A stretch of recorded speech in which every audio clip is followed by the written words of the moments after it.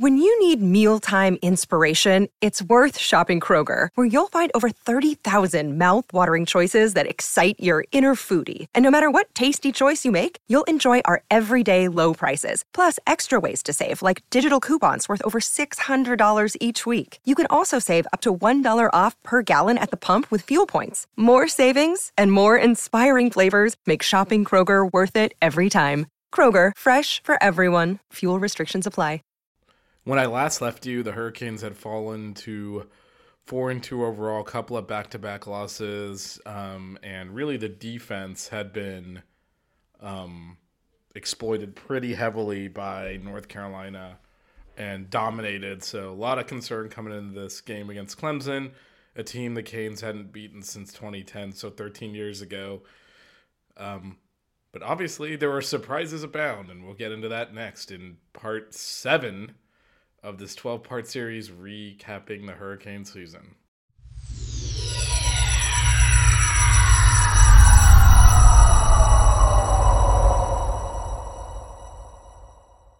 All right, so to set the scene, the Canes had lost to North Carolina 41-31 in a game that the defense looked completely lost.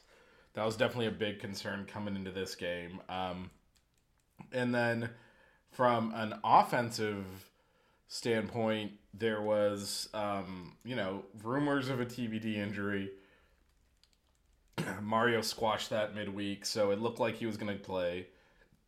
Then the Saturday of the game, the hints started dropping that maybe he wasn't going to play. He came out on the field, did a little warm-up, gone, out for the game. So at this point, things are not looking good for the Canes. They have lost their quarterback now. It's looking like a situation where this is going to end very, very poorly. Against a Clemson team that had played well and lost and had blown games, and both teams came in at 4-2. And it started off with a couple of punts, and then Clemson went on a long 13-play drive. A lot of it, some runs, some pass, good mixture. And it absolutely looked like this Canes defense was once again going to get roasted. 13 plays, 84 yards, and then right down to the 1-yard line when Will Shipley fumbles, the Canes recover and for a touchback. So it ends up being 13 plays, 84 yards, 6:32 off the clock, no points. And immediately on the next play, Brashard Smith goes 79.5 yards, fumbles at the goal line. Thankfully, Jacoby George ran it down and fell on the ball in the end zone.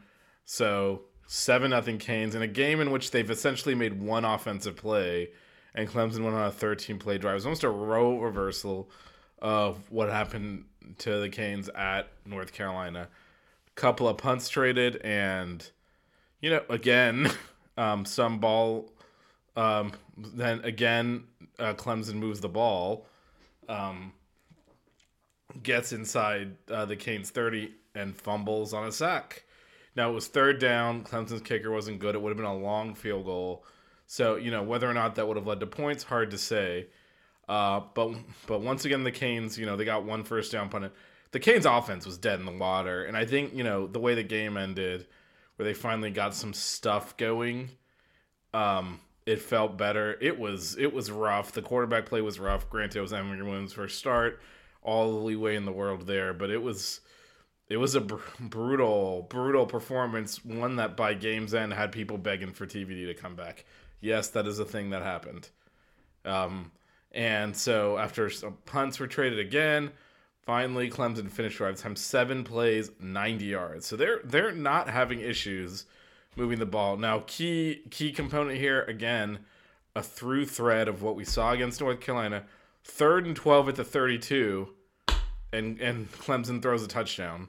You can't give up plays like that. It was a theme for this defense all year that they couldn't get the big stops when needed. And this was, ironically, an example of that happening in a game that would become famous for a big stop, and several big stops actually from this Canes defense. But at this point, it is now 7-7. Clemson's kind of dominating this game. They've had 3 drives deep into Miami territory and have 7 points. The Canes have made 1 play, and that is it. And yep, 3 plays and a punt again for the Canes. Again, nothing going. And then Clemson drove again to the Canes side of the field. This time, though, Klubnik throws an interception, and so it's another time where they move the ball, and the pick kills the drive, and again, the Canes are just hanging on here. They are getting dominated, but hanging in there, making the plays just enough to keep it in here, forcing Clemson to at least drive. Again, the Canes trying to shorten this game. They don't have their quarterback. The defense is coming off a bad game, so you can get to the half tied. You'll do it, but this time the Canes actually do, get some good runs out of AJ Allen, and they decide, hey, let's take a shot here. And Emory Williams throws a bad ball, underthrows it, intercepted, and that sets off the chain of events in terms and one. This is going to be a theme later as well. Just an atrocious call. This is the safety play on this drive. So for some reason, Clemson tried to score when there was only 47 seconds left. It was a sack in the end zone. It was clearly a safety. They ruled him down at the foot line. They reviewed it. Clearly a safety. And they said, call stance. So kind of for the second time in 3 weeks, the Canes have been just egregiously screwed on a call. That this time could have cost them the game. It didn't. It should have been 9-7 with Clemson kicking off from their 20 and a chance for the Canes to maybe even get a field going in the half. Did not happen. Come out in the second half, 3 and out again. Again, the Canes offense is basically dead in the water at this point. Clemson goes on another drive, makes a chip shot field goal, which was not something they were doing most of the year. The Canes do put something of a drive together, but get inside Clemson territory, but turnover on downs. Again, the passing game just was not working at this point. And Clemson then in 2 plays goes 64 yards for a touchdown, and it feels at this point like the game is basically over, right? I mean, it's a situation where the Canes are now down 10. They've done nothing offensively. They have not been able to complete a pass with consistency. They have not moved the ball through the air at all, and they're now down 10 points. You think this is a team now that has to abandon the running game and throw it with their freshman quarterback who is clearly struggling. And instead, it is Chaney for 4, Pastor Strepo for 5, then Chaney for 4, Chaney for 4, Burchard for 4, Chaney for 4, Pastor Riley Williams for 5, Burchard for 1, Chaney for 13, Chaney for 5, Allen for 3, Allen for 5, Chaney for 4, Allen for 3, and then in short yardage, double move Colby on perfect throw by Emory Williams. His best throw at that point. He will have a better one later in the game. And 15 plays, 75 yards, 9 minutes off the clock for a touchdown. And that right there was when, you're thinking, okay, you're in this game. They just took off 9 minutes, which is a no-no, by the way, when you're down 2 scores. But it's a game where the Canes knew the longer they hung in there, Clemson's a mistake-filled team. Maybe they'll be able to get it done. But that drive started with 2:01 left in the third quarter and ended with 8 minutes left in the game, so in the fourth quarter. So really ate up a big chunk of the third to fourth quarter span there and could ultimately shorten the game significantly, which, again, is not really what you want to do when you're down. But it was probably sound strategy here because you're playing you're playing your cards. Clemson had been outplaying you the whole game. If you just go back and forth possession, you're probably going to lose. And this is where I said, the defense blew some plays early in the game where they should have gotten off the field. But this is where they stepped up just repeatedly. So forced the punt, which they had to do, get the ball back to the offense. And this is where it's a 10-play, 43-yard drive. And the biggest play of the drive was 3rd and 13. Emory Williams put it on Colby Young's chest for a big 16-yard gain again on 3rd and 13. and then later hit Colby Young on a jump ball on 3rd and 8. That got the Canes into field goal range. They could not really advance it further than that. But field goal, and we're tied now. Now we're in a tie game. They immediately force a 3 and out, and frankly, there's plenty of time here for the Canes to potentially try to win the game. And of course, famously, the Canes sit on the ball and force overtime. And so let's unpack this a little bit. Again, I mean, it's hard to defend any kind of game management from this team the way it went this year. But this is, again, a situation where, you're not trusting your quarterback, and you shouldn't. He had not played well. He made a couple of very big throws in the 4th quarter, but overall had not played well.